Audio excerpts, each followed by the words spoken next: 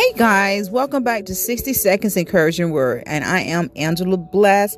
And you guys can tune into my podcast, Real Talk with Angela Bless, every Tuesdays and Thursdays at 7 p.m. Eastern Time. Sometimes we start a little late, but stay tuned.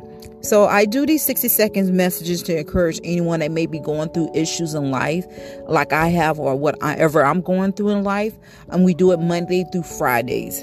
So I am coming from Psalms chapter 9, verse 1. I will give thanks to you, Lord, with all my heart. I will tell of all your wonderful deeds. Amen.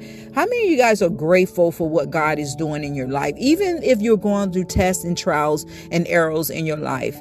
Because what God is trying to do, he's trying to strengthen you into the next level that you're going on right now. He's trying to bring out the real purpose in your life. He's trying to bring out the real you. Whatever you may be going through in life, just remember this, it's not forever. God only give us enough what we can bear in life. Sometimes we feel like the whole world's on our shoulders.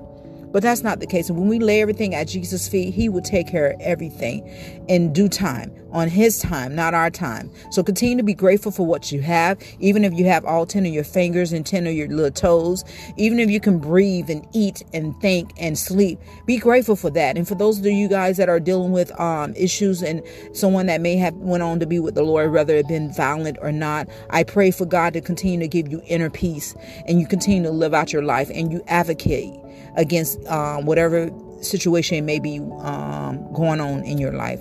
I love you guys. Be blessed, and you're not alone.